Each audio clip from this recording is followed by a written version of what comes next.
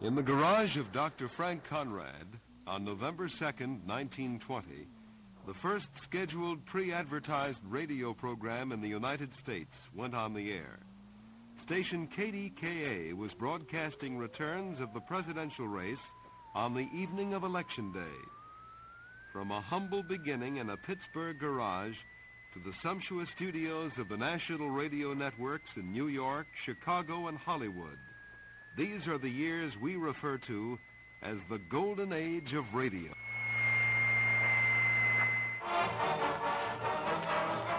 Here's the Manhattan merry-go-round that brings you the bright side of life, that whirls you in music to all the big night spots of New York town, to hear the top songs of the week sung so clearly you can understand every word and sing in your time. Al Kemp on the air for Griffin. Time to shine, shiny shoes and Tony Home Permanent presents... This is Nora Drake. Good evening. This is Dick Bertell, and with me once again to explore this golden era is the man with 2,000 hours of radio memories on tape, Mr. Ed Corcoran. Well, our program tonight, Ed, is originating from New York. As a matter of fact, it's originating in the office of one of the greatest comedy writers of the industry, Goodman Ace. And not only a great comedy writer, Dick, but a very great performer as well. For those of you who remember Easy Aces, I'm sure the name Goodman Ace is a household name. It certainly is. And Mr. Ace, I'd like to find out a bit about your book. We're going to start talking about your book, first of all, tonight. I understand you did an interview recently in which the interviewer forgot to mention the book entirely. Yeah, that's right. That was okay with me, though. It didn't bother me too much. What made you decide to write the book, ladies and gentlemen, Easy Aces? Well, I had been getting some... I write a column for the Saturday Review, and I keep getting letters, not too many, but a few letters every week, saying, where can I get some transcriptions of your old show? So I decided to write a book of 8 scripts, just put 8 of our scripts into it with a little recording at the start, sort of to get the voices of the old program. And that's the way we've done it. I don't think it's going to be a bestseller, How did you select the 8 scripts that are in the book? At random. I'll bet. No, we just started to read them, and we found ourselves laughing. I hadn't read them in 20 years, and the comedy, surprisingly, held up very well. We have few changes that you should make in it, I imagine. You don't get them made for $20 a week anymore, as we did in the old book. But most of it just held up pretty well. And we were just sitting here laughing at them. So we decided just the 8 that seemed to play the best, so we just took them and put them in the script. And we have a little opening thing I did with Jane, of sort of a foreword. She was against having them sent out and made public. I don't know what she was saving them for. I guess the same thing she says about television. She doesn't like to watch television. She says, I'm saving my eyesight. She doesn't say what for or anything. She just says she's saving it, that's all. Perhaps we might trace the origin of Easy Aces. This goes back to, I guess, 1931, doesn't it? Well, it was earlier than that, 1930 in Kansas City, and then somebody who had come to town from a Chicago advertising agency heard one day when we were on there. And he came back, he told me this later in a replay. He came back the next week and heard it in the third week. He thought he may have just heard one of them that was fairly good, and he called up and bought it. So we went to Chicago. I was working on a paper then, drama editor of a Kansas City Post. And the money there was very small, and this man offered us some money that I'd never heard of before to help me get out of debt. It was a 13-week contract. So I got a 13-week leave of absence from the paper. And as they renewed each 13-week, I'd renew my 13-week absence. I had to write a column. I wrote a daily column in those days. I had to send that back free in order to ensure my job being there when I got back. Things changed after that, didn't they? It's changed a little. We were there for a couple of years. And then we came to New York. We had some kind of a thing with the sponsor there. One night he called up and said that some guy from Minneapolis, I've forgotten who it was. I think it was Lavoris or somebody. he called up and said we had gone on the air 5 minutes late that night. And I said, no, we're up here at the WOR studio. I said, their clock says 9 o'clock. And he said, I have a grandfather's clock that hasn't lost a minute in 50 years, you know, and that's what he went by. And because we didn't go on the air right, I think that's why he decided to drop us, because I didn't agree with him. So we came to New York thinking, you know, we were doing so well, everybody would pick us up and we'd start making big money, you know. Jane was dreaming of this big money, too. And when we got here, we found there wasn't any big crowd waiting for us as we came in. A lot of people said they liked the show, but no sponsors seemed to want it. And finally, the same advertising agency that handled us there had an office here, and he offered us a job. And it was, I think it was $100 less than we were getting in Chicago, but it was still a lot of money for those days. I think it was something like $1,500. We were getting $1,600 then originally. And Jane says, no, I wouldn't go on for that. I says, no, I want you to say that slowly. I say I wouldn't go on for $1,500 a week. She said it, and she started to laugh, and she saw it was funny, and so we went on. Now they were going to put us on in the afternoon, and I said to Fred Allen, I said, do you think we ought to go on in the afternoon? He says, when you take the money to the bank, they don't ask you whether you made it in the afternoon or at night. That's all he cared about, too, you know. Well, it seems that when you were on, weren't you on at 7 and 7:15?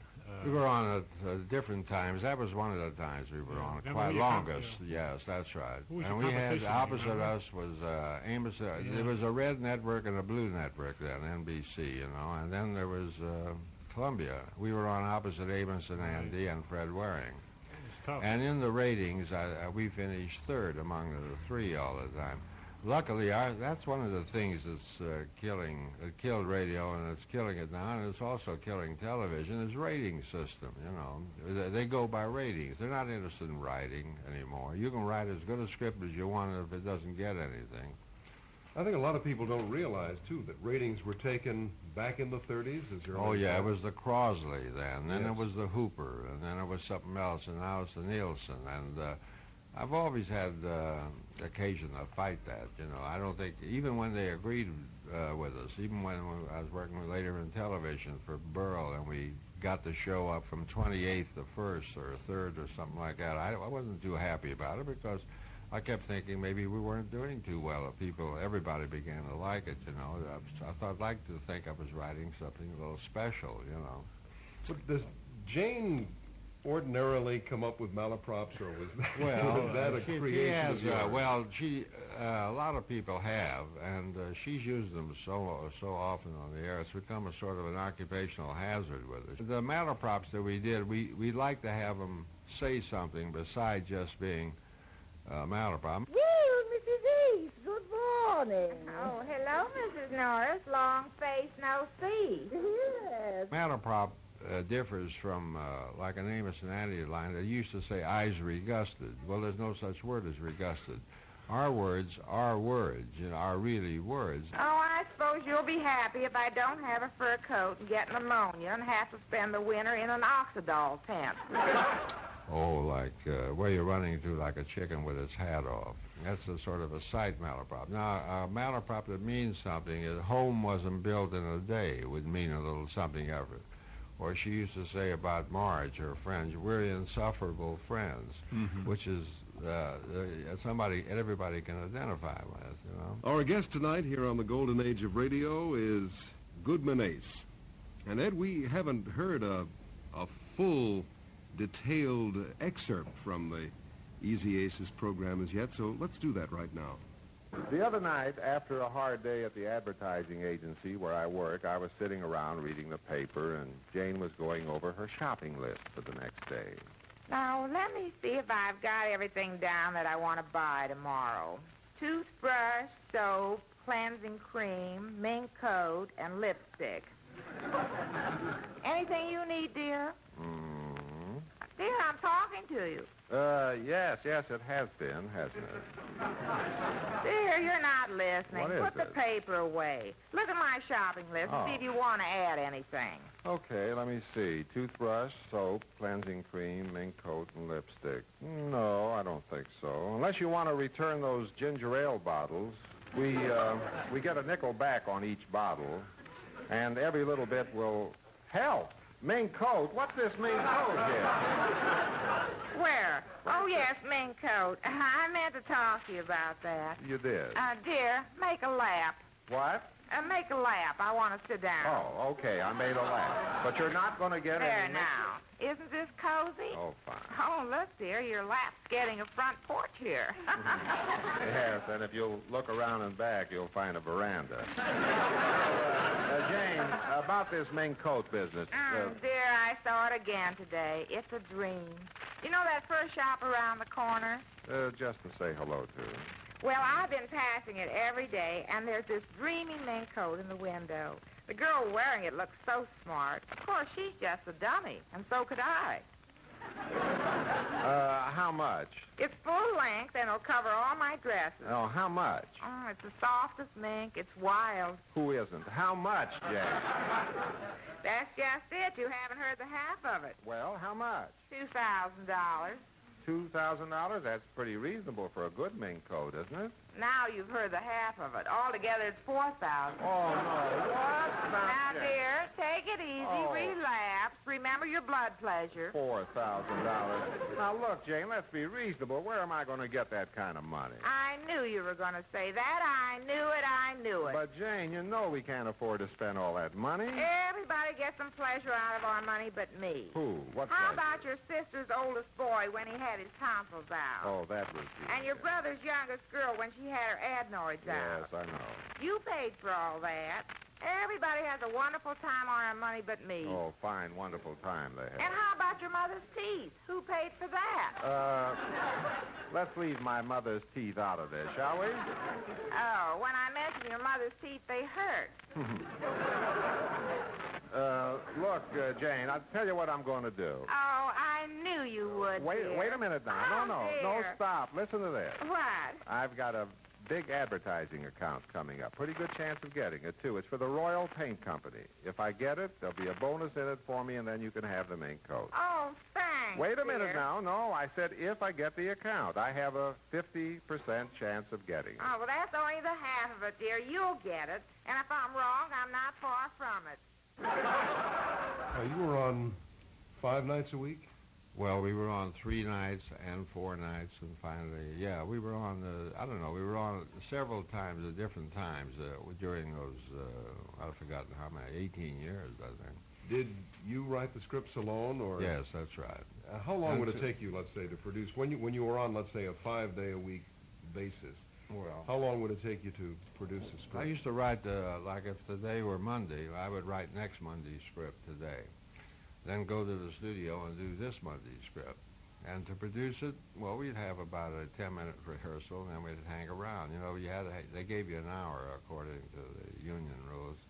You had an hour to rehearse, and everybody walked away. Jane sat there marking her script. She wasn't an actress ever, you know. She was just a housewife, and I would give her instructions, and she would write in the margins, sad, bad, fast, happy, you know, things like that, and underline words so that she could get them. But after a while, she felt a little looser and was able to do things very well. She became pretty adept at it, you know, after a while.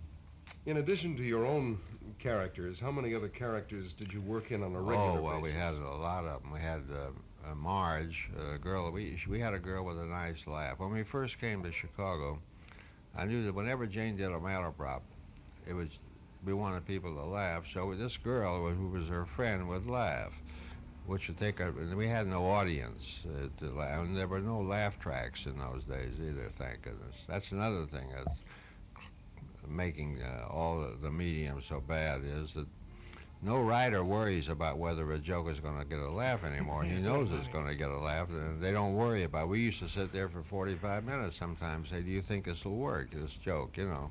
Or maybe if we phrase it this way, you don't have to bother about that anymore, no? But anyhow, she had a nice laugh, and when we first came to Chicago, we went over to WOR. It was in the Drake Hotel then, and we told the man, beforehand, that we wanted some woman with a nice laugh. He said, I'll have them over here, and you can take your pick of any of them you like. And he had 2 ladies over there whose laugh was forced, and not gay or anything. And as we came down, I said that they're not very good. Is that all you've got? And he said, well, that's all I've got now. And I heard this receptionist laughing at something. I said, now that girl's got to laugh. He says, take her. I said, is she an actress? He says, sort of. So I said, that's good enough for me. And we hired her, and she was with us all the time. Who was the actress? Mary Hunter. Mary was her Hunter. name, yes. And she had never been an actress, and she had a lot of things going. She was marching in the unemployment parade in those days, and she was, you know, she was for the downtrodden. Ladies and gentlemen, Easy Aces.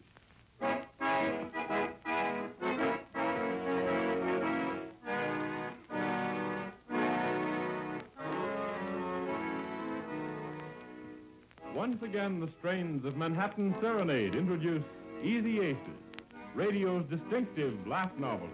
Who decided on the theme song for the show? I did. You did. Was it always played on the accordion? Well, that's very funny. You know, the first time we came to New York, and we did it for this outfit, Blackett, Sample, and Hummert, which was the outfit that had 80 shows on the air at one time, really 80-something shows, all at once going.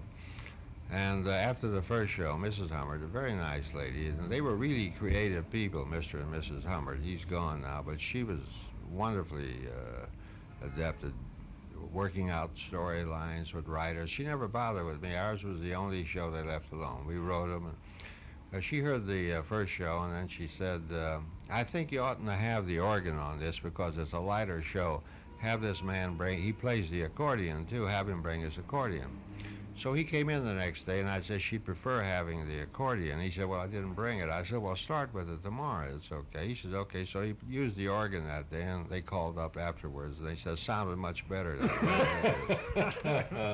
And I just said, yes. And I never heard from him again after about, 8 years. One night I got a letter from him that said, I heard your show today, and it was one of the finest things on radio. And I wrote her a little note saying, you caught us on one of our off nights. We're not really that good. And that's never heard from him again. That's unusual for Frank and Ann Hummert, too, as I understand it. They used to be on top of every Well, they program were, but ours was one show they didn't fool with. We had our own storylines, our own. They used to make up a storyline with every writer, and then they got writers just to fill in the dialogue. They knew which way the show was going to go and all that sort of thing. And it's a satisfactory way to work, and sometimes it wasn't that satisfactory because I'd go off on some storyline that wasn't going anywhere. You know, that's a problem you have when you're on 4 or 5 days a week. You start a storyline and you got to keep dragging it out, you know, but you got to get some action in it. I even once asked Amos and Andy, they used to broadcast right next to us. I said, if you ever start a storyline that doesn't go anywhere, because I heard you say last week, last Monday, you said, we're going to have a 1-cent sale, you know, to Andy. And then the next day, Andy was explaining it to Lighton, and Lighton says, what do you mean a 1-cent sale? And Andy explained it to him. Then Kingfish came and said, boys, I understand you, you know. And they kept this up through Friday. Well, Monday, they never had the 1-cent sale. And I asked him what happened, and he said, well, we just we forget it. That's all. And I said, well, gee, I spent about 20 minutes explaining why the girl didn't marry this guy and why this happened, and before I drop it, he said, no, we just act like it didn't happen. You know? I guess you're better off. Yeah, I guess so.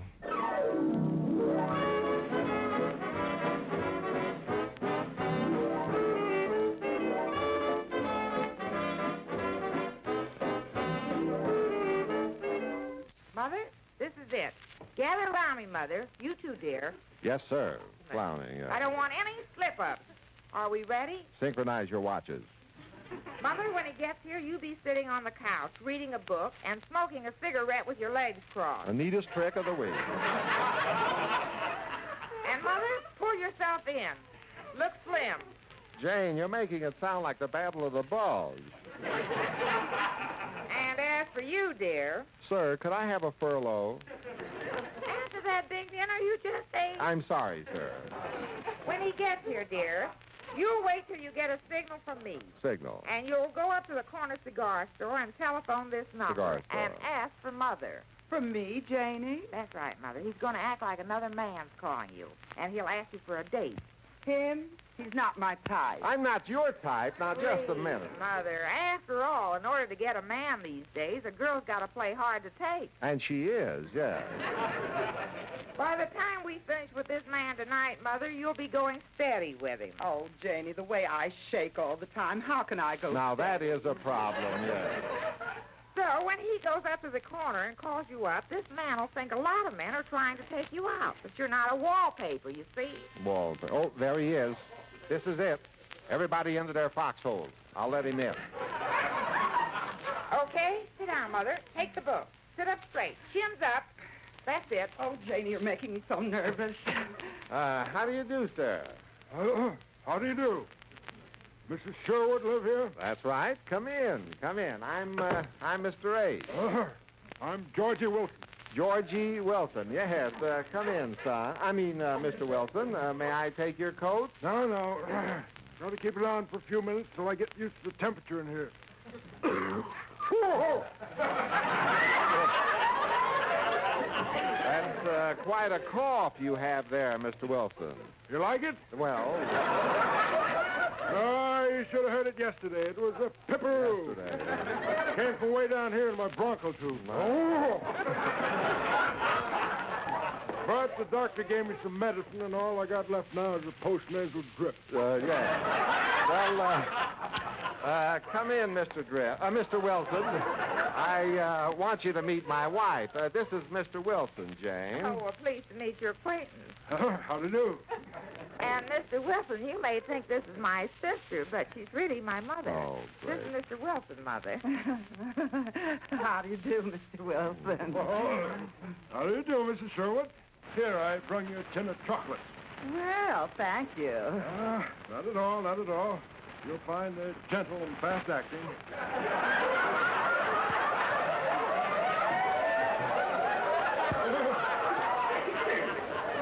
I take them regularly myself.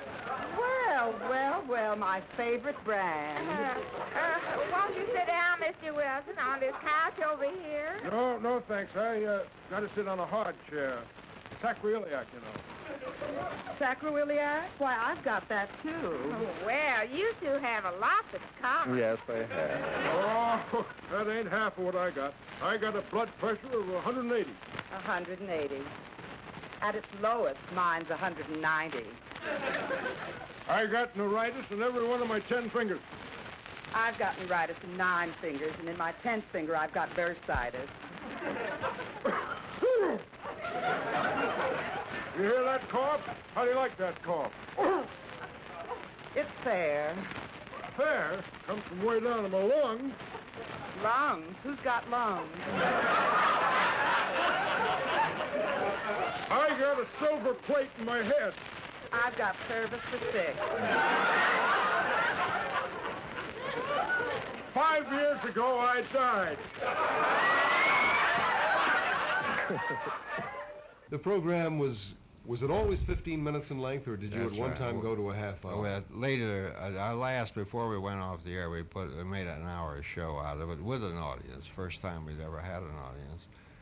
And they used to get a small audience over at CBS in their little building across the street. I think there were people that were, trying to get in. They had some game shows over there, and they couldn't get in there, and so they ushered them into our place. It's true. And they seem to laugh. Some of the records we have, you can hear them laughing.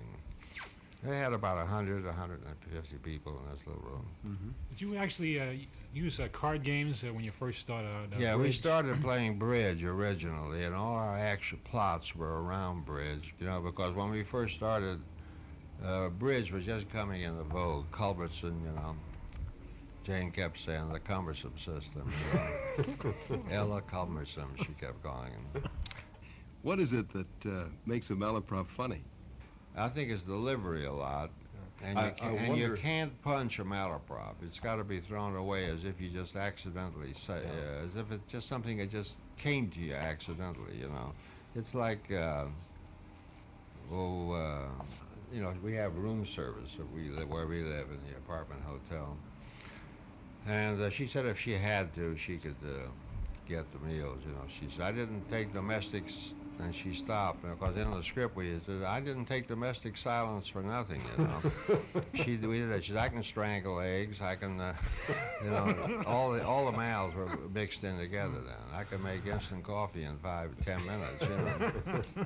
And what was your famous tagline? Would you deliver that? I would always said, isn't that awful, you know, something. Or I would, if she said the one about the Old Testament houses, and I said, holy Moses. You know, just throw it away, you know. You're listening to the golden age of radio. This is Dick Bertel. Along with me is the man with 2,000 hours of old-time radio programs on tape, Ed Corcoran.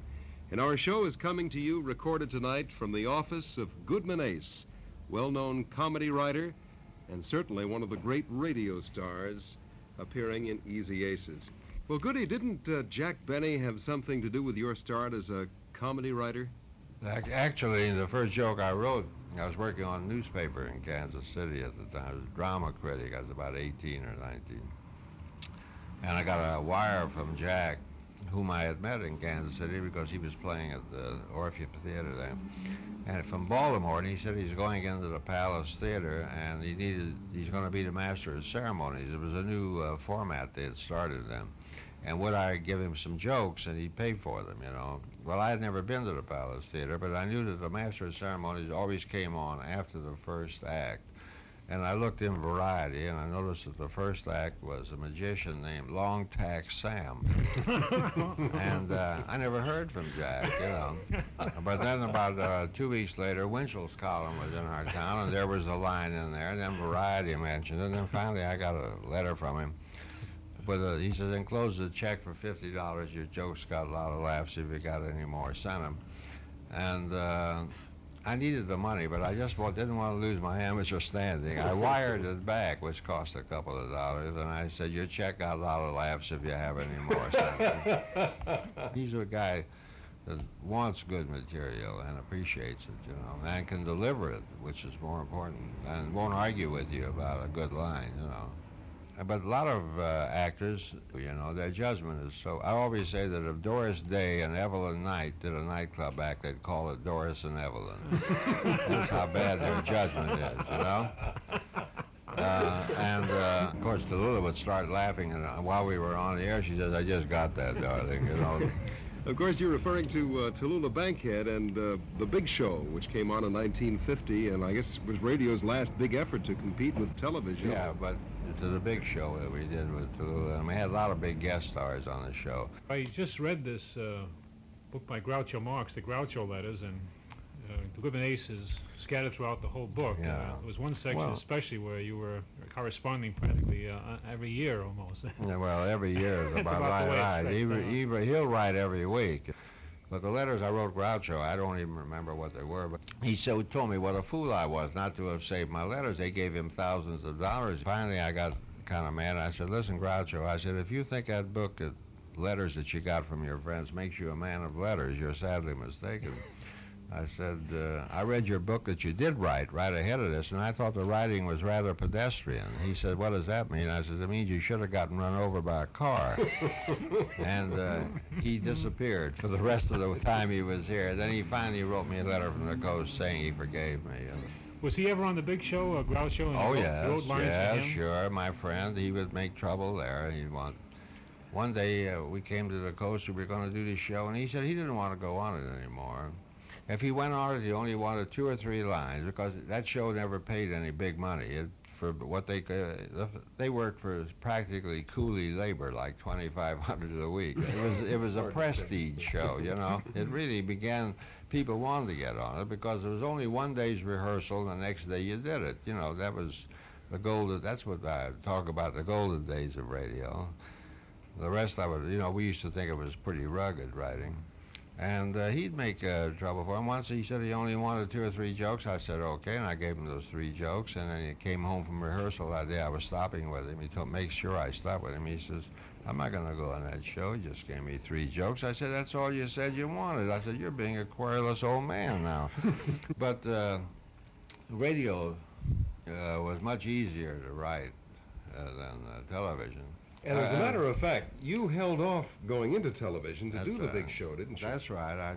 I had other offers to do television shows. I said, no, this sounds like something I want to do. I'd never met Miss Bankhead, but I knew the legend that she was, and she brought us that. And it was a writer looks for something like that. He's got something there he can spark with.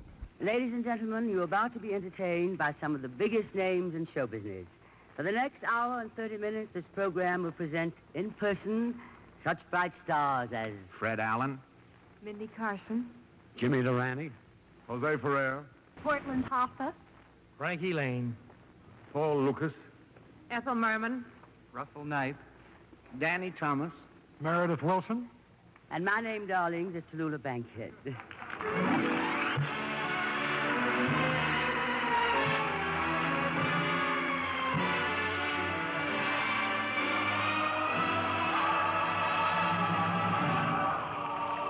The National Broadcasting Company presents The Big Show.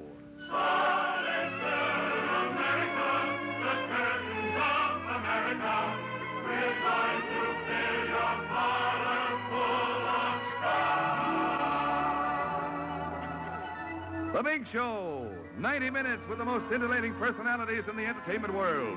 Brought to you this Sunday and every Sunday at the same time as the Sunday feature of 5 Show Festival, NBC's star-studded 5-night-a-week program extravaganza.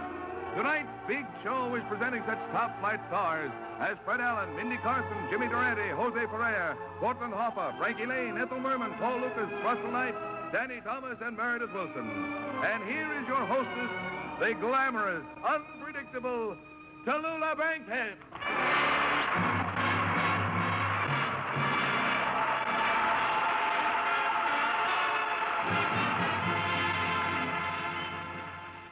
How would a situation begin to develop, let's say? When would you start work on the Big Show, assuming that you have the lineup of guests? They give us the people. Now we Right. got to think of dialogue that go with it. You see, now all you can do on that show, you have a star like, we'll say, Marlene Dietrich. Well, I know that Tallulah and Marlene are not going to discuss the world problems or world situations, so you got to figure something to talk about. With Marlene, it's probably gowns, the gowns she wears, and they do bitter dialogue between them. Or the first show I wrote for was Ethel Merman. She came on the show the night Call Me Madam opened in New York, and she was to sing the whole score of Call Me Madam along with Paul Lucas and Russell Knight. Now, Ethel brought the house down, which I knew she would, so I have Tallulah's line be, "Thank you, Ethel, and better luck next time." And then she says, "You've had about 30 shows that have run 2 years each on Broadway." I'll bet you've been in about 30 musicals that have run at least 2 years. Well, I don't know the exact number, dear, but I'll look it up in my bank book. Yes, dear. Oh, and Paul, darling, finding Ethel in a musical, well, that's no novelty. But how did you, a dramatic actor, decide to do a Broadway musical? Well, Tallulah, it's a long story. Yeah, well, that's very You interesting, see, darling. it was... Ethel, I suppose you must be bothered by hundreds of friends calling up a ticket for your shows. Of course, I wouldn't dream of bothering you about the 2 that I've been trying to get. A man stopped me on the street in Hollywood one day. Oh, it's no bother at all. I happen to have 2 tickets with me, but they're way back in the 4th row, and knowing your eyes... I'll take them. Oh, by the way, are you still charging the same brokerage fee you charge for Annie Gets a Gun? And this man said to me, "Paul, how are you?" And I said, "Oh, I cannot Why, complain." Tallulah, dear, I wouldn't dream of charging you. Now that you've had to become a radio announcer. And this man says to me, "Paul, what are you doing now?" And I said, "Been talking to you." And we both laughed, except him. Oh, Ethel, darling, for your information, I will have you know that I just finished a long run in Private Lives. And if you remember also, Miss Merman, you came to see me in that with 2 tickets I gave you. Well, I felt someone should show up, dear. Well, this man and I stood there talking on the street for about an hour, and I caught a very bad cold. Ethel, my pet, Private Lives happened to be one of my biggest hits. And there were many others, as you well know, the Little Foxes, if you please. I've been in a few myself. There was Girl Crazy. Dark Victory. Anything Goes. Skin of Our Teeth. Panama Hattie. Private Lives. Annie, Get Your Gun. Private Lives. So I went home and took a hot bath. Put my cold didn't get better. Call me Madam. Pal Joey. You weren't in Pal Joey. No, but Jean Kelly, who happens to be one of my very best friends, was in it, and she gave me 2 tickets. She got you tickets. So I finally decided I'd better go and see my doctor. And besides, Lou, Pal Joey happens to be a musical, something you've never been in, my dear. Well, of course I happen, darling. I'm in a legitimate theater. A great dramatic play. My doctor is a specialist in colds. He has them all the time. Great plays, huh? Rodney, it was beautiful while it lasted. But now we've come to the parting of the ways. We are through, finished, cine. Choice of one. Musical.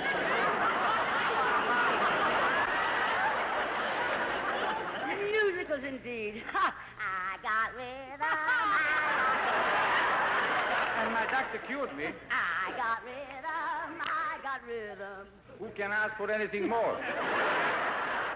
Well, you did that show at a considerable sacrifice financially. Yes, that's right. You wanted that show. That's didn't you? right. I wanted it because it entailed some good writing. You know, I like to write mostly for women, I suppose, but I write for men, too. You know, it's the dialogue that I know Tallulah would want to do. It ain't Wally Parker, kiddies. Fred Allen.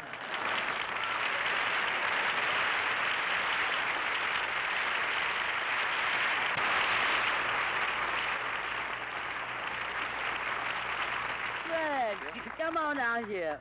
What are you doing in that orchestra? Well, NBC, you through being convulsed, Tallulah? Yes, darling. Well,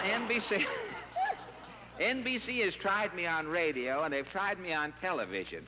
Now, while they're waiting for a new medium to come along, they're trying me on this special assignment with my clarinet, sort of freelancing. I see, darling. Now, what special assignment? Well, first, the announcer, Ed Hurley, he has to ad-lib something about... This portion of the program was brought to you by RCA Victor, world leader in radio, first in recorded music, first in television, and by the Whitehall Pharmaceutical Company, makers of Anacin, Colonos, Spicidol, and other fine drug products. And then I'm supposed to play...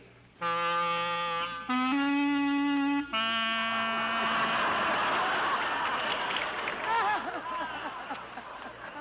then the first chimes, the first time you ever had a half-a-tone chimes in the history of... And then I am supposed to say, this is NBC, the National Broadcasting Company.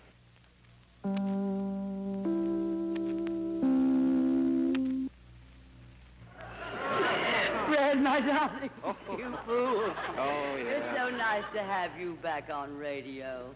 I've missed you. Oh, so you are the one. According to Hooper, you are the one. No, darling, we've all missed you. Why don't you come back, Fred? Well, I'll tell you, darling. I have been dabbling in something which, for the want of a better name, we shall call television. Please, darling, people are eating. Oh, I'm sorry. Say, you didn't by any chance happen to see me on my first television show, did you? No, I didn't, Fred. Oh, you weren't home? Oh, yes, I was home, darling. Oh, no set, darling? No guts, darling. Well, you know television's a new medium, and I have discovered why they call it a medium. Because nothing is well done, or very little.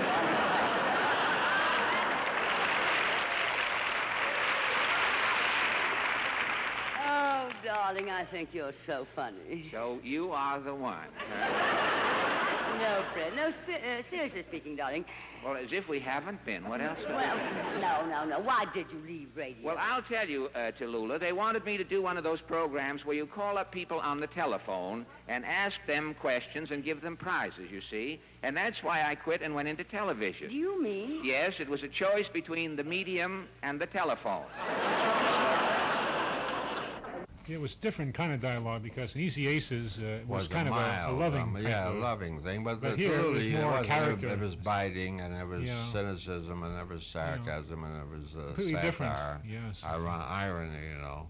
And it was fun writing it, and everybody. Now, for instance, we always tried to find something that Tallulah would say. She wouldn't talk. She could talk to Ginger Rogers about her gown too, you see, but. We always try to find something about the star that Tallulah could talk about that she couldn't talk to anybody else. Each week there will be comedy, drama, music, all performed by the biggest stars we can find. Of course, darlings, now and then a clinker may sneak in, but we're going to try... Just a minute, just a minute. I heard that last remark and I resemble it. Jimmy Durante!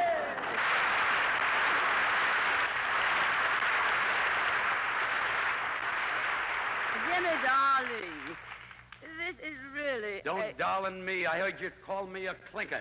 Now, Jimmy, I did no such thing. I heard what you said, clinker. S-T-I-N. No, Jimmy, no. You know I've never accused you of being a clinker. I insisted you be on the show. Oh, you had to insist, huh? No. I even wrote them a letter recommending you. I said, gentlemen, I have known Jimmy Durante for a great many years, and I have always found him to be 5 feet 8 inches tall. 5 feet 9 inches. I now wear my hair in an upsweep. No, I wouldn't settle for anybody but you, because I've always been your greatest admirer. Well, that makes it anonymous. Because for years I've admired you from afar. With that nose, darling, how else? Chalou. That's a fine how you do. Goodbye. Oh, no, Jimmy, come back. After all I went through to get you on this program. You mean it was because of my beauty and charm? No, darling. My winning smile? No, darling. My swooning voice? No, darling. Please, I'm running out of reasons. Just a minute. Hold the show. Stop that dialogue. James Durante, what's the matter now? What's the matter, she says. I'm sitting in my dressing room in front of my mirror, plucking my eyebrows, putting on my makeup, Max Factor Ingenue number 2. When I look in the mirror and the fella in the mirror ain't doing the same thing as I'm doing. Well, who was it? I don't know, but there he is standing out there now. Oh, Jimmy, that's Danny Thomas.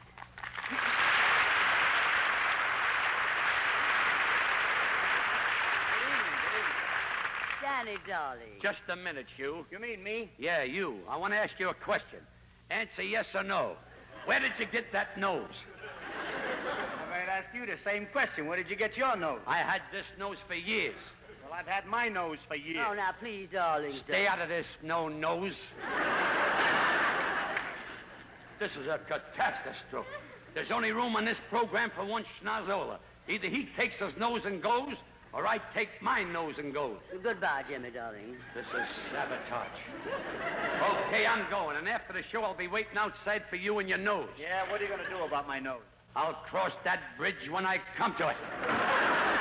I would always have 1 or 2 lines ready, so when the writers came in, I say, this is the way we're going on this. We need about 3 minutes here. And that's the way we do work, or they would think of something. You know, I was the typist. I sat here and typed. Would you just feed lines back and forth? Yeah, it was just they call that conference writing. And if you add it long enough, you can hear the good lines, and you just, sometimes a writer turns it off when you don't use one of his pet lines. You don't hear from him the rest of the day. He gets sulks. Well, Dick, we have an excerpt with Bob Hope. You wrote for him, I presume, Mr. No, I Reese. never wrote for him. Never wrote for Bob? Yes, we wrote some stuff for him there. Funny thing about it is, when he came on the show once, we were all kind of pleased that he came on, although I had known him for years. I didn't see him. But the night before the show, 2 men walked in. They said they wanted to see the script. I said, who are you? They said, Bob Hope's writer. So I handed them the script, and they walked out. And the next day I was listening to it, and Perry Como was a guest on the show, and he had just finished singing, and Bob Hope, she introduced Bob, and then Bob said, Perry Como has a voice like the mating call of a mashed potato. So I said to the producer, what does that mean? He says, I don't know. I said, well, take it out. I said, I don't think it. He says, that's the only joke he wanted to put in. Now, you let all your stuff stay. Don't argue. I said, but it won't get anything. Got the biggest laugh on it.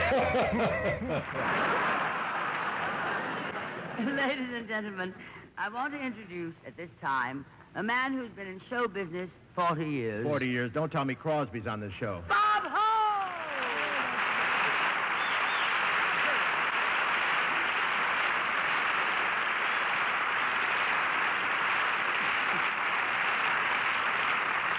Okay, I'll take charge now. Move over, darling. Robert, you weren't here before, but everyone on the big show has agreed to appear in alphabetical order. Oh, good evening, ladies and gentlemen. This is Bob Aronson, double A.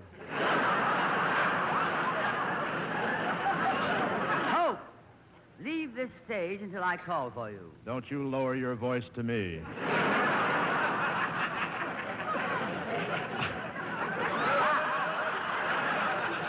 I knew you when you were Louis Calhern.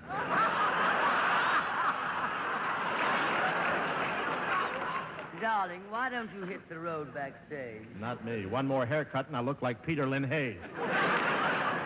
I look like Mary Healy as it is. Well, now, look, we have a show to do here, darling, and if we don't get it along, we'll have every vice president of the place on our necks. Hoop-de-doo, hoop-de-doo. No, Perry, not yet. What was that? It sounded like the mating call of a mashed potato. What was it? Now, look, Bob, darling, why don't you just sit here and watch the show until it's your turn? Here's a script, darling. I'll have somebody read it to you. Yep. Watch this show? No, thanks. I'll be back later. I'm going across the street and watch the original. The original what? Betty Davis and All About Eve. Do you miss radio? Oh, sure. It was so nice. You know, I used to think, what a drag. You know, you got to get up there again this week, this day, and tomorrow, and the day after. And we had to work, when you worked for this advertising agency, there were no vacations. There was 52 weeks a year. We wrote ourselves out of the script several times so we could get away for 3 or 4 weeks. And while we were gone, our rating went up, and I called the guy and asked him if he says, no, the shows are just not what they were. I had another guy writing them, you know, and stuff. And what are you doing currently? Currently, I'm writing pieces for the Saturday Review, and that's the best writing I think I've done. There's more satisfaction in it, you know, and you get nice mail. I get mail that starts "Dear Communist" too, but I get the other kind, and it's nice, and and I'm writing another book, and I have a play in mind. As a matter of fact, some big producer, or Broadway producer, lives at our house. That big shot, and he introduced himself to me in the elevator the other day, and he says, I hear you have a play in mind. I said, yes, I have. He says, I'd like to see it. I said, I'll send my mind down to you Saturday. You're going to be there, you know. And he doesn't speak to me anymore. Our thanks to Goodman Ace for sharing his memories of the golden age of radio with us tonight. And to Ed Corcoran for bringing those memories so vividly to life with his collection of old-time radio shows.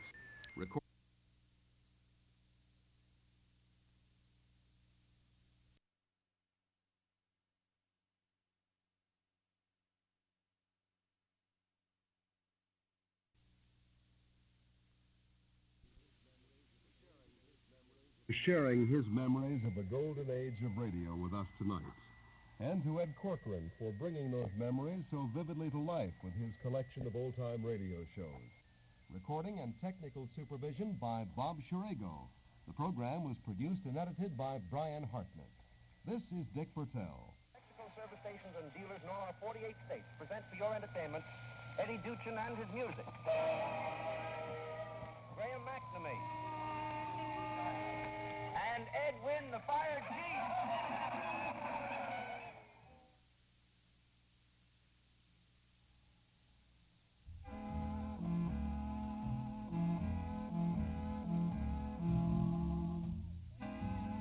Hi everybody, I'm Walden Hughes, and welcome to the recorded portion of the show. Let me say a prayer for the evening, and we'll get into the interview. Dear Lord, thank you so much for Bill and Kim, if they guide us through this wonderful era of broadcasting. Bless all the listeners. Help those who are going through personal problems, Lord. In Jesus Christ's name, amen. What's this? Here we go. Hi everybody, I'm Walden Hughes, and I have a gentleman who's written several books on Hollywood. E.J. Fleming, welcome to Yesterday USA. Hi Walden, thanks for having me. How in the world did you decide to become an author? You know, I was growing up in Boston. I was always interested in the old movies from the 20s and 30s. And I just kind of got interested in the silent films. And as I got older, I did more reading and more research. And it's just kind of a hobby that's turned into a vocation. Let's talk about, I think the book, if everything goes right, is supposed to come out in May on Carol Landis. Right. How in the world did you choose her as a topic? Well, when I first started researching Hollywood topics, I kind of circled in on where things happened. It was always interesting to me where stuff happened. And I started visiting sites in and around Hollywood and Beverly Hills, movie-related sites where people lived and people died. And that evolved into a book that was published about 4 years ago called Hollywood Death and Scandal Sites, which was a list of almost 600 sites of where people died and where things happened. Very well researched, very detailed. Carol Landis was, just for the audience, I think she was only about, 28, if I recall, when she died. 29. 29, and about, 1948 or so, right? Correct. How in the world did she get into show business? Well, Carol was an interesting character. She grew up extremely independent.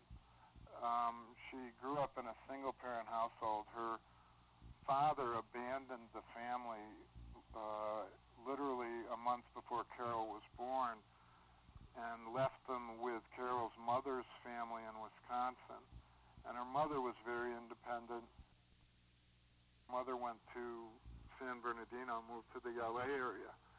And when Carol was 13 or 14, she left home and moved to San Francisco. And in San Francisco, she's a very talented singer. She started singing in clubs and fronting orchestras and ended up at the age of 14 or 15 fronting the Carl Ravazza Orchestra, which was a very popular traveling orchestra at the time. She stayed there about a year and a half, and then on her own at about 16 or 16 and a half, moved to LA and started looking for work in the movies. Who's the studio she wound up with? Well, she ended up working for Daryl Zanuck at 20th Century Fox. She originally was hired by Busby Berkeley. He was the first person to give her movie work. She ended up with Zanuck at Fox. And did her movie career take off quite right away? I know she was starting to do some radio, like Screen Guild Theater, Screen Guild, and stuff like that in the early 40s. Well, she actually started working in the 30s with small roles. What was her really sort of a big break that got her really noticed in the movies? Well, Carol really, that was one of the interesting things about Carol. When she went to work for Daryl Zanuck, she had done maybe 20 films between 1937 and 1939. Her first big role was in a film called 1 Million BC, which was done in 1940. She had a starring role in that movie. Now, all of her roles from the beginning up till that point had gradually increased from bit parts and extra roles to co-starring roles, reasonable roles in smaller movies, but she was quite a bit higher up the food chain than most actresses that quickly. She seemed like she really got a lot of favorable publicity with her overseas tours for the troops. Well, that's one of the things about Carol that a lot of people don't know, and this really kind of exemplifies what Carol was really like. Carol spent more time traveling and visiting troops during the war than any other actor or actress in Hollywood. She was the first actress or actor to visit a military base near the front. She was in England in February of 1942, within 2 months, 2.5 months of the bombing of Pearl Harbor. Before we entered the war in Europe, she was in England visiting airmen at air bases in England. The USO did not make their first trip anywhere for almost a year after that. Carol spent 3 months, almost 4 months, traveling through England and North Africa visiting troops. And then later in 1943, she spent 4 months traveling through the South Pacific doing the same thing. As the Marines were retaking all the thousands of islands from the Japanese, she was coming in within a couple of weeks after they arrived. Most of the islands she was on, there were still Japanese troops on. But she did the same thing when she was in England in 1942. She was in North Africa and heard about a group of flyers close to the front that heard that she and her 3 friends were there, and she was told that they couldn't take her there because it was too dangerous. So she literally walked into Dwight Eisenhower's office and told him, "There are airmen that want to see us. We want to see them. Make this happen." And he did. He put the 4 of them in the back of a B-24, and they flew without fighter escort to within 3 miles of the front in North Africa to visit troops. Every airman, every mechanic, every serviceman that I talked to, and I interviewed probably 50 that met her, all said the same thing. They all said she was wonderful and nice, and she was truly dedicated to that cause before it was fashionable, and she didn't do it for publicity. She didn't do it for personal gain. She did it because she wanted to do it. I think there were 2 famous stints. Didn't she go with Jack Benny? Was that the South Pacific tour? Yeah, the Jack Benny tour was the South Pacific tour. The European tour was with Mitzi Gaynor, Martha Ray, and Kay Francis. That was a tour that she actually put together herself. Now, did somebody in that group write a book? Was it Kay Francis that wrote a book about their experiences? No, actually it was Carol that wrote the book. Ah. It was called 4 Jills and a Jeep.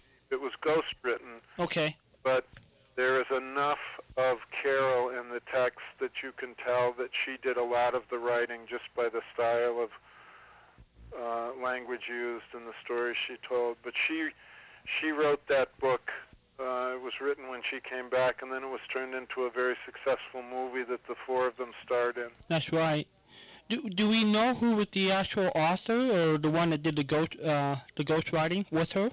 Yes, he was a kind of an unknown studio writer. It's not anybody that anybody would remember. Okay. And what about was there a picture deal that helped her financially with the from the book to the picture, or with that? No, Carol had a normal studio contract. She was until the time when she came back from the war, she was an independent. She was working for herself. Now, that movie came out, about 43 or 44, right? 4 Girls in a Jeep? 4 Jills in a Jeep came out in 43. 43. Were there any decent other roles for her until the end of the war, or were there anything, a decent film for her from 45 to 48? No, her work from 45 to 48 was independence, and it was in roles that were not really to her talent level. Carol was a supremely talented actress. She worked with Betty Grable in several films. She worked with Rita Hayworth in several films, and she stole the movies from every actress she ever appeared with. Anybody want to get a copy of E.J. Fleming's book on Carol Landis, go to McFarland Publication at McFarlandPub.com. And look on the web at Google for any other E.J. Fleming's books if you're interested. Here is information, please.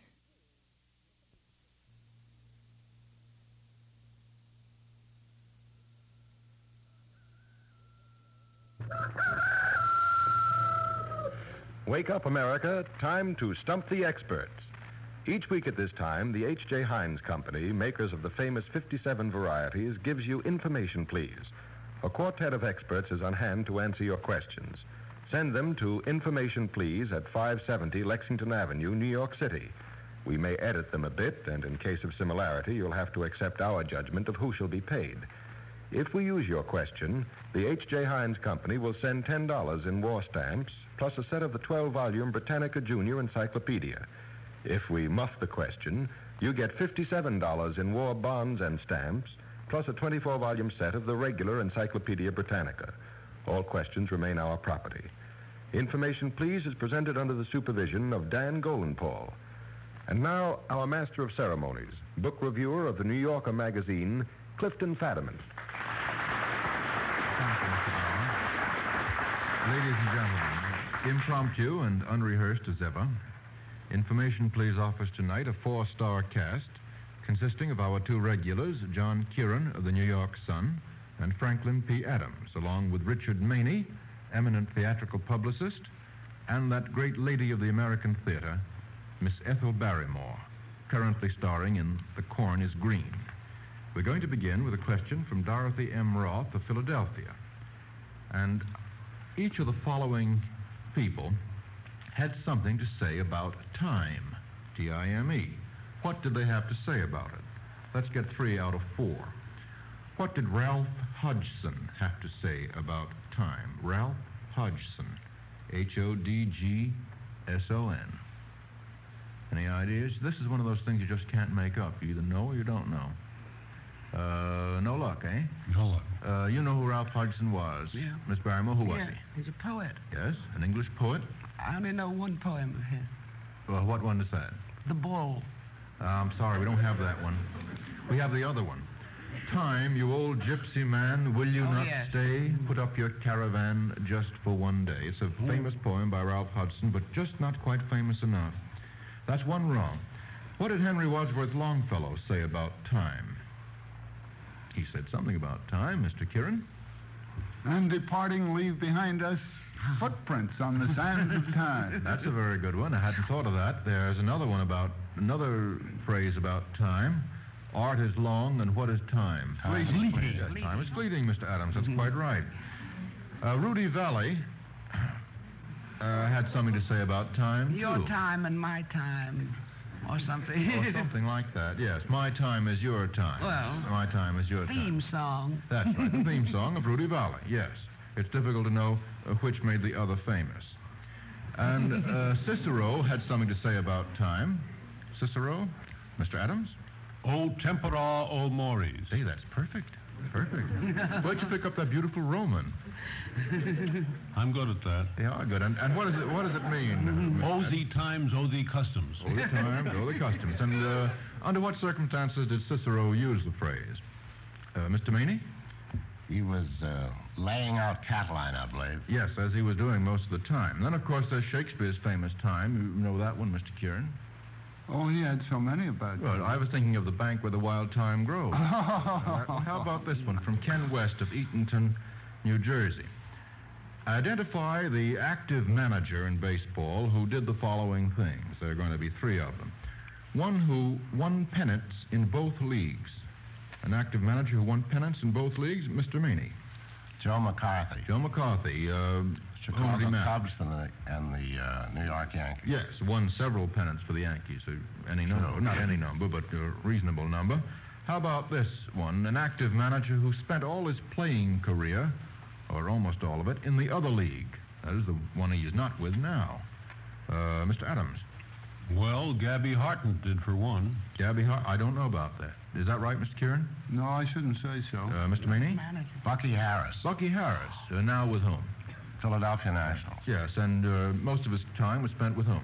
Washington and Detroit. Yeah, Washington and Boston. Washington and All Boston. 3. All 3? Okay. Now, how about an active manager who won pennants in 3 different cities of the same league? Won pennants in 3 different cities of the same league, Mr. Maney? I think it's McCackney. I guess it would be. Name the teams. St. Louis. That's one. Pittsburgh. That's another. Cincinnati. That's right. Exactly. That right, Miss Barrymore? Sure. Oh, you knew all along? Yeah. Well, why didn't you tell us? He missed one city, though. He missed in Boston. Alas. Alas. He didn't win the pennant. Alas, poor McKechnie. How about this one from Herbert Buckman of Cleveland, Ohio? It's about candles. Where would you be if you saw the candles referred to in the following quotations? Let's get 2 out of 3. And the first one is, how far that little candle throws his beams. Now, if you heard that, where would you be on the Earth's surface, Mr. Curran? You would be in about the fourth act of The Merchant of Venice. You'd be in the fifth act. That's next door to it. The fifth? All right. It's the fifth. It's when Portia is returning home to her place. Belmont. Belmont, yes. That's Miss right. Barrymore reminds us. And Miss Barrymore, where is Belmont? Near what larger town? Venice. Venice, yes. Belmont, near Venice, in the Merchant of Venice. How about this one? Through the sycamores, the candle lights are gleaming. Where would you be, Mr. Adams? On the banks of the Wabash, far away. I'm almost sorry I asked you.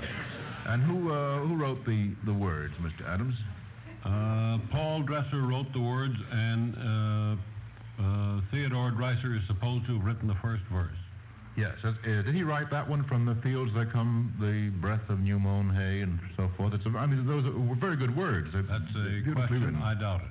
Well, they're very good words anyway, whoever wrote them. And the final candle is Out, Out, Brief Candle. Where would you be if you heard that, Mr. Curran? You would be, well, I won't give you the act, but it's toward the end of the play of Macbeth, where he says, out, out, brief candle, life is but a walking shadow, a poor player that struts and frets his hour upon the stage and then is heard no more. You think he's missed his vocation, Miss Barrymore? He's not bad. Yes. For an ex-sports expert, I mean. And actually, Mr. Curran, where would you be? What town and country would you be in if you heard You'd be at his castle where he was being attacked. Dunsinane. Yes, Dunsinane in Scotland. Scotland. Yes, quite right. All right. Gladys Carrington of Newman, Illinois, sends in a question about limericks. I'm going to give you the first 4 lines of 3 limericks, which are supposed to be reasonably well known. I'm going to ask you to give me the 5th, or topper. There was an old man who said, "Hush, I perceive a young bird in this bush." When they said, "Is it small?" he replied, "Not at all." How does it go on? It's 4 times the size of the bush. That's right, Miss Barrymore. That's exactly right. It is 4 times as big as the bush. Oh, You wasted a good deal of time during your career learning these things, Miss Barrymore. Try this one. The Reverend Henry Ward Beecher called a hen a most elegant creature. The hen, pleased with that, laid 2 eggs in his hat. Mr. Adams. And thus did the Henry Ward Beecher. Very good, yes. And thus did the Henry Ward Beecher. Mr. Maine, did that come back to you? Not at all. You don't remember it at all? Never heard of it. Never heard of it at all. You know something about Henry Ward Beecher, don't you? I must have been mixed up with the wrong Beechers. And there are no wrong Beechers. They were always right. Here's one. There was an old party of Lyme who married 3 wives at one time. When asked, "Why the third?" he replied, "One's absurd." What's the topper? Ah. Don't remember. And bigamy, sir, is a crime. Right, yes. But I have to mark that one wrong. Still, that sends us on to number 5 from Holger Ritter of Warren, Ohio. Here is a question about famous boasters. Tell me what happened to them. The first boasted, "I'll grind his bones to make my bread." Mr. Curran. He fell down and broke his neck, I think, chasing Jack down the beanstalk. Yes, that was the one. What is the whole... 5-4 from, I smell the blood of an Englishman, be he alive or be he dead, I'll grind his bones to make my bread. Very good, yes. Nothing like the amount of classical illusion that you have, Mr. Curran. How about this? Here's another boast. I am looking forward to dictating peace to the United States in the White House at Washington, Miss Barrymore. Admiral Yamamoto, luckily dead. Yes. He was recently dead, yes. Yamamoto killed, according to the Japs, Miss Barrymore, under what circumstances? Well, they said he was killed in the plane, but I don't think we know. Well, we know probably that they were lying. That he was not killed in air combat. He was the Japanese number 1 admiral, and he was full of Bushido. Pardon? What'd you say, Mr. Meady? I say he was full of Bushido. Full of Bushido. Here's another boast. So far, these boasters haven't come to a very good end. What happened to this one? This place in the sun shall remain our undisputed possession. Who said that? Under what circumstances? What happened to the boast? This place in the sun shall remain our undisputed possession. Well, the man who said that, Mr. Adams? Sounded like little Kaiser Wilhelm. Yes, you sound very affectionate. Did he? Yes, he did say that. Kaiser Bill said that in 1901, after the Germans had acquired Kiao Chao in China. And what happened to Kaiser Bill, Mr. Adams? What was his latter end? He was a wood chopper at Dorn. Yes, he ended his days wood chopping, not any longer as an emperor. He, of course, abdicated at the end of the last war, and perhaps a very good precedent. Well, you know, traditions play a big part in our lives, and our Heinz reporter, Ben Grauer, has a word on a very interesting one.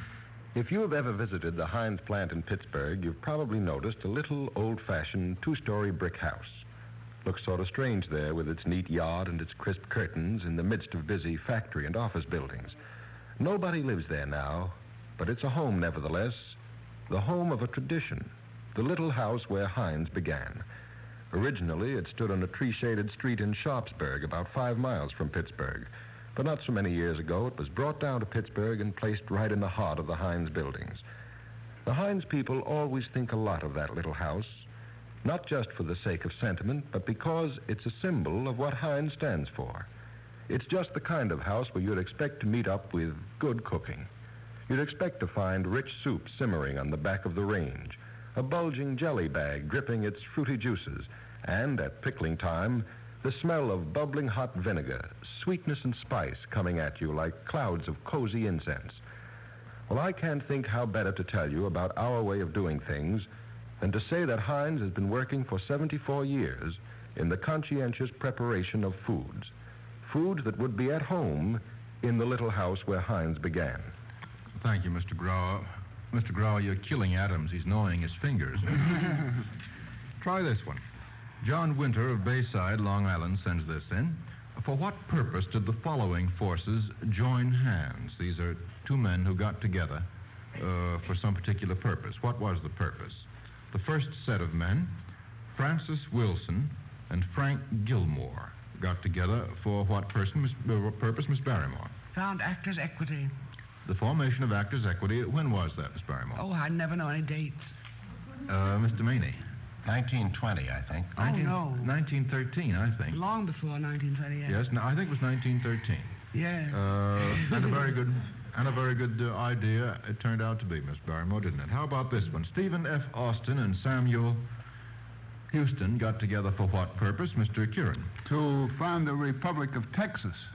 Yes, a struggle for Texan independence against Mexico. How about Jack Dempsey and Billy Kahn? At what point in their careers did they collaborate in any way?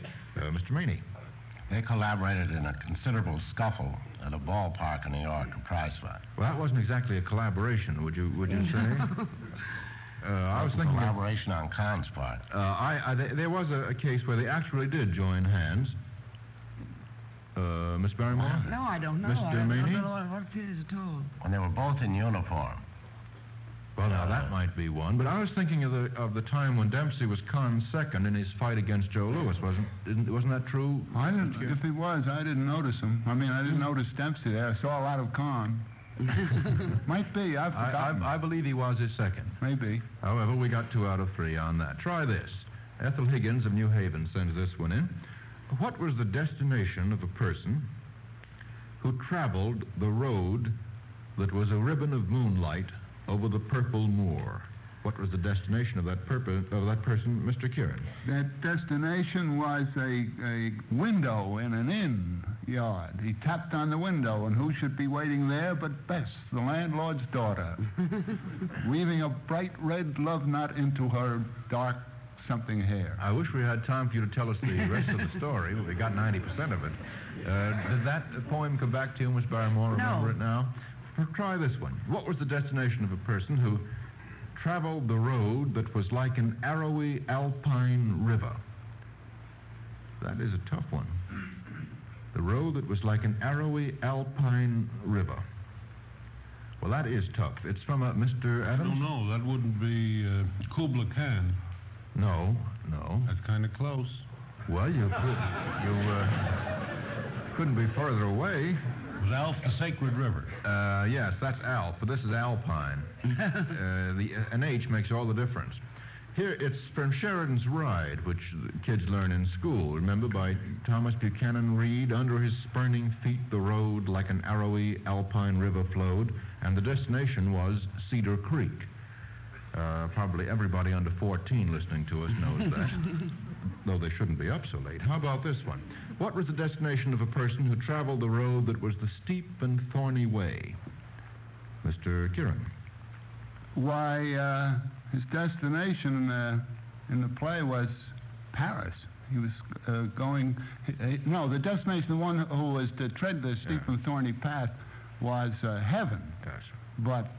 well, you might very easily get them mixed up. But the one who told that himself the primrose path of dalliance trod. That's right, yes. That's Laertes giving very good advice to his sister Ophelia in Hamlet. Perfect answer. Very good. David Weiss of McKeesport, Virginia, asks this one about famous detectives of fiction. Not famous detectives, but any detectives of fiction. What important facts do detectives learn from the following clues? Now, the first set of clues might be the size and type and distance apart of a man's footprints. When they determine those facts, what can they tell about the man? They can tell Ms. the Barrymore? height. Pardon? The height. The height, yes. And could they tell anything else, perhaps, from the distance and... Well, I think they could tell the height and vaguely the weight, the size They might of the tell man. vaguely the weight, yes. Mr. Maney? They might tell if he was sober. Yeah, that's right. They might tell something about any peculiarities of his stride, whether he were lame, perhaps, or whether, as Mr. Maney, drawing from his own experience, said whether he was sober. What important facts do detectives learn from the report of the medical examiner, assuming that the cause of death is obvious? Then what do they learn from the medical examiner's report? Mr. Kieran? Well, they learn whether it was a deed of violence or not, or poison, or the assuming that the cause of death is obvious, what else do they learn? From the report? From the medical examiner's report, Mr. Adams. I don't know. Approximately the time of death. That's right, yes. Oh, that's yes. a very important clue in a great many detectives. Isn't that true, Miss Barrymore? Yes, of course About it the is, time yeah. it was committed, whether 10 or 12 hours ago or whatever. Now, suppose a man has a perfect and prompt alibi. What do they learn from that? He's guilty. Well, it's not as easy as all that. No, But no.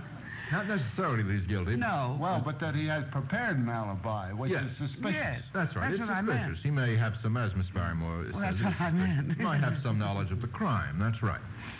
Lillian Palmer of Birmingham, Alabama, sends this one in. I'm going to ask you to identify for us these heroines of the theater, each of whom does some exposing of someone else in the play. The first case, the first woman exposes the man she loves as a card cheat. Exposes the man she loves as a card cheat. Who is that? Miss Barrymore, I can hear you mentally. Can you think of one? Déclassé, do you mean? Yes. Déclassé. Yes. Apparently, none of us can forget déclassé. Were you good in that? How about this one? One who exposes herself as a thief and marries the man who trapped her. That's the plot of the play. Miss Barrymore, does that come back to you? Dick? No, it's so Mr. Maney? Oh, my. Why, Miss Barrymore. Oh, I know it's awful. I can't think of it. It's in The Last of Mrs. Cheney, isn't it? Yes, that's and right. Mrs. Cheney is the one who exposes herself as a thief. How about one who exposes herself as a forger and leaves her ungrateful husband? Exposes herself as a forger, Mr. That's one of Ibsen's plays. It is The indeed. Hedda-Gabler. Oh, gee whiz, it's the wrong one. Oh, wait a minute. No, The Doll's House. Yes. The Should I Doll's count House. you right or should I count you wrong? Oh, yeah, I know the play. Sure. Really, don't count me wrong on that. A Doll's House is right. And now our 57 Varieties reporter, Ben Grauer, is about to delve into the mysteries of that elusive thing called flavor. If the secret of Heinz' success would be stated in a word, that word would be flavor. Now, flavor, of course, is a subtle thing. You can dine in a palace on plates of gold and miss it. You can eat in some out-of-the-way lunchroom and find it. For it all depends on who's in the kitchen. Now, if you were to peep into the Heinz kitchens, you'd discover many reasons for Heinz flavor, but this above all. Heinz chefs are masters of that fine, creative art of cooking, and they have the best ingredients in the world at their command.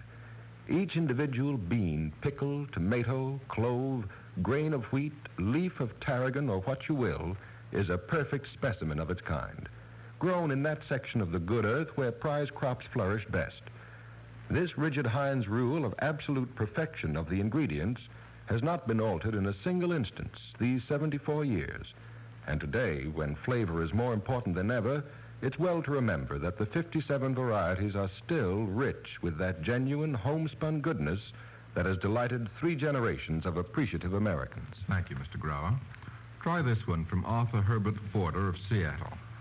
Identify the famous families, there are going to be 3 of them, let's get 2 out of 3, which had or have these distinguished members. A father and son who were decorated for bravery simultaneously. Mr. Kieran? Recently, Yes. the General Theodore Roosevelt and his son Quentin Roosevelt were decorated in Africa. General Theodore Roosevelt is commanding general of the infantry of a certain division, and his son is field artillery. That's exactly right, Mr. Kieran. Very good. Yes, cited on May 6th, only recently for bravery in North Africa. Now, how about 2 brothers who won the same prize in successive years? 2 brothers, Mr. Meany?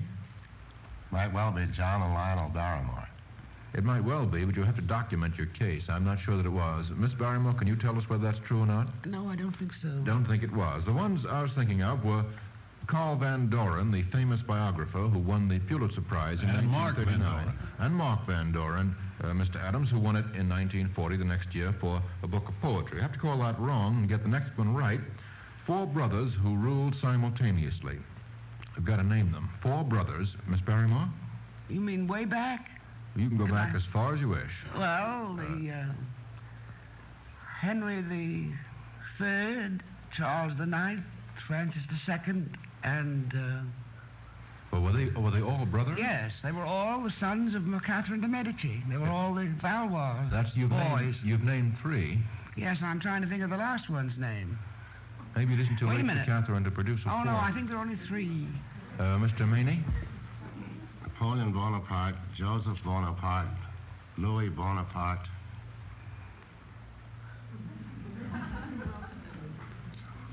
That's 3. Jerome. That's 3. Jerome. No, Jerome is right, yes. Jerome. We know, I think we'll have to count that wrong because we should have got the Napoleon answer right off the reel. That will send $57 in war bonds and stamps to Mr. Porter instead of the Encyclopedia Britannica, courtesy of the Heinz Company.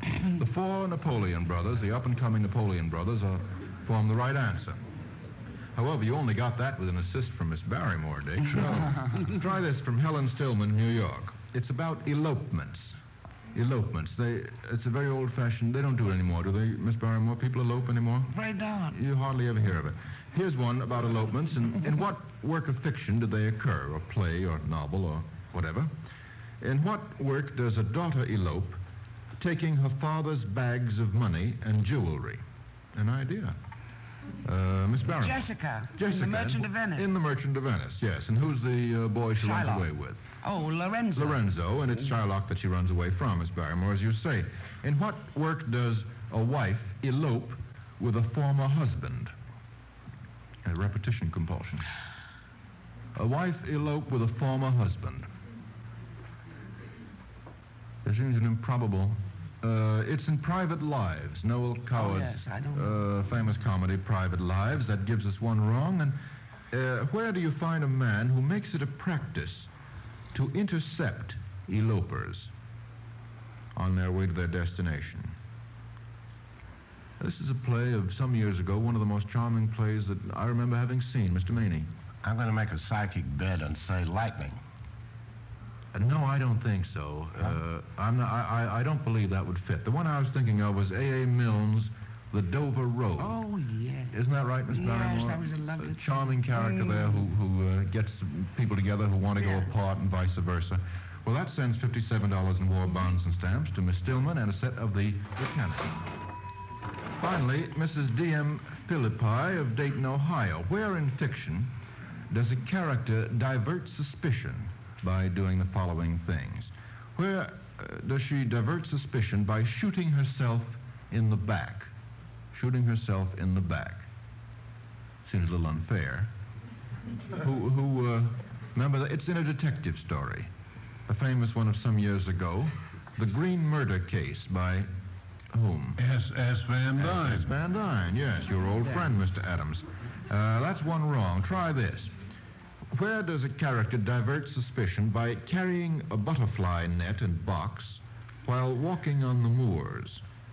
Mr. Kieran. That was Sherlock Holmes, I believe, in The Hound of the Baskervilles, isn't it? Yes, it's by Sherlock Holmes. He isn't the one who diverts suspicion. Oh, no, the uncle or whatever, the murderer, isn't it? Mr. Stapleton is the villain in that Sherlock Holmes story. It's exactly right, Mr. Kieran. And what character diverts suspicion by playing a record of the victim's voice?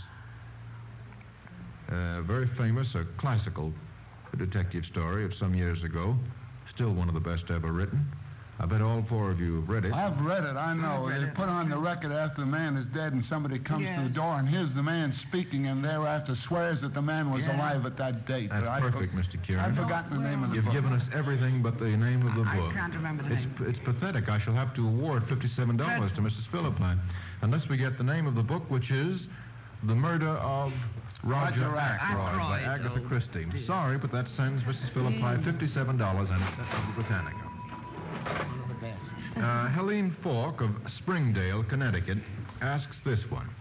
It's an interesting question about men in whose lives islands played an important part. Identify each of them. This one was born on one island and imprisoned on two others. Mr. Adams.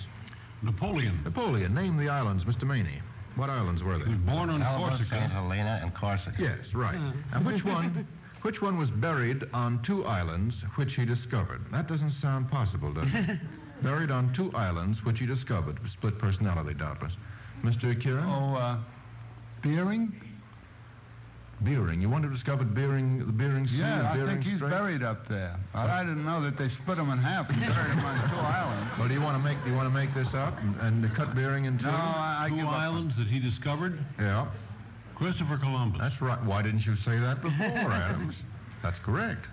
You're so modest, I think. Yes, Columbus. His remains were transported, according to his will, to Santo Domingo. But on the cession of Hispaniola to the French, they were removed to the Cathedral of Havana in Cuba.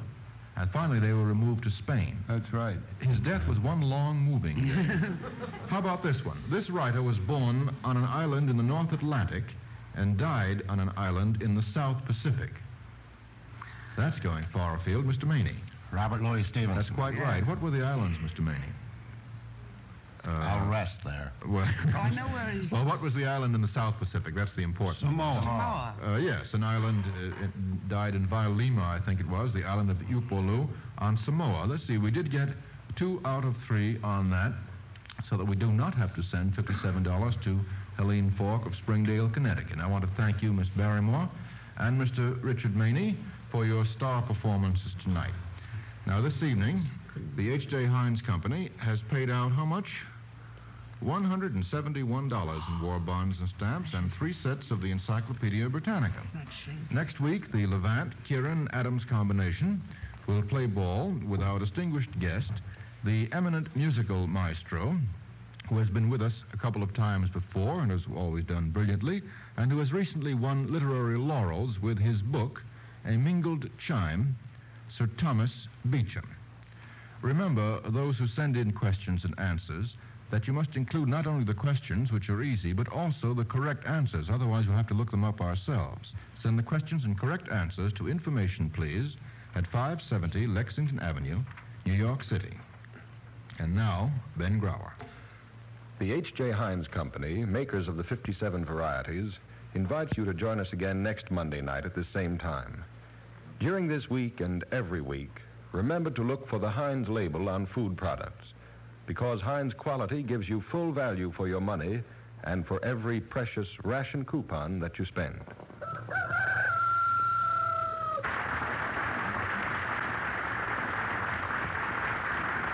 This program came to you from New York. This is the National Broadcasting Company.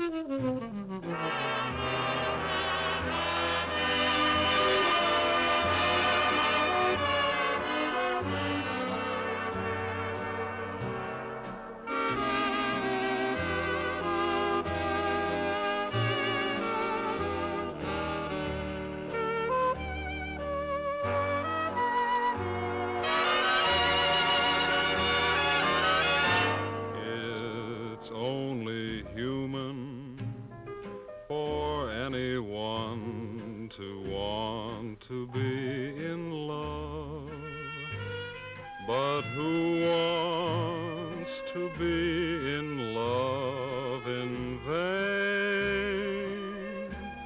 At night you hang around the house and eat your heart out and cry your eyes out and rack your brain. And wonder why anyone as wonderful as she should cause you such misery and pain. I thought that I would be in heaven, but I'm only up a tree.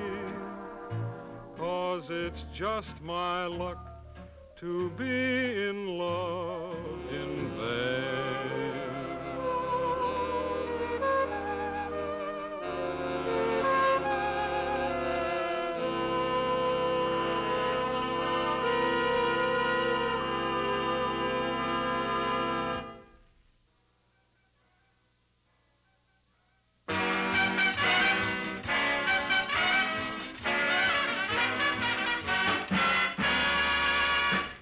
I am Alexander the Swooth, and I'm so confused.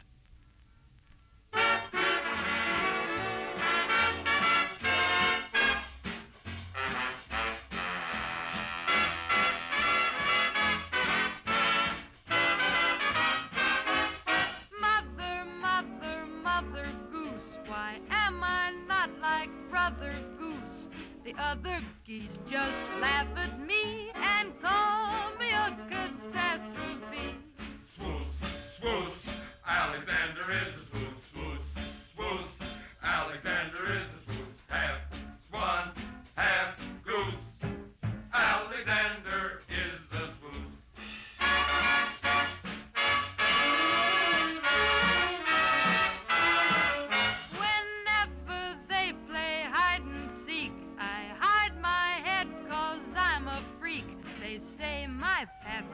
was the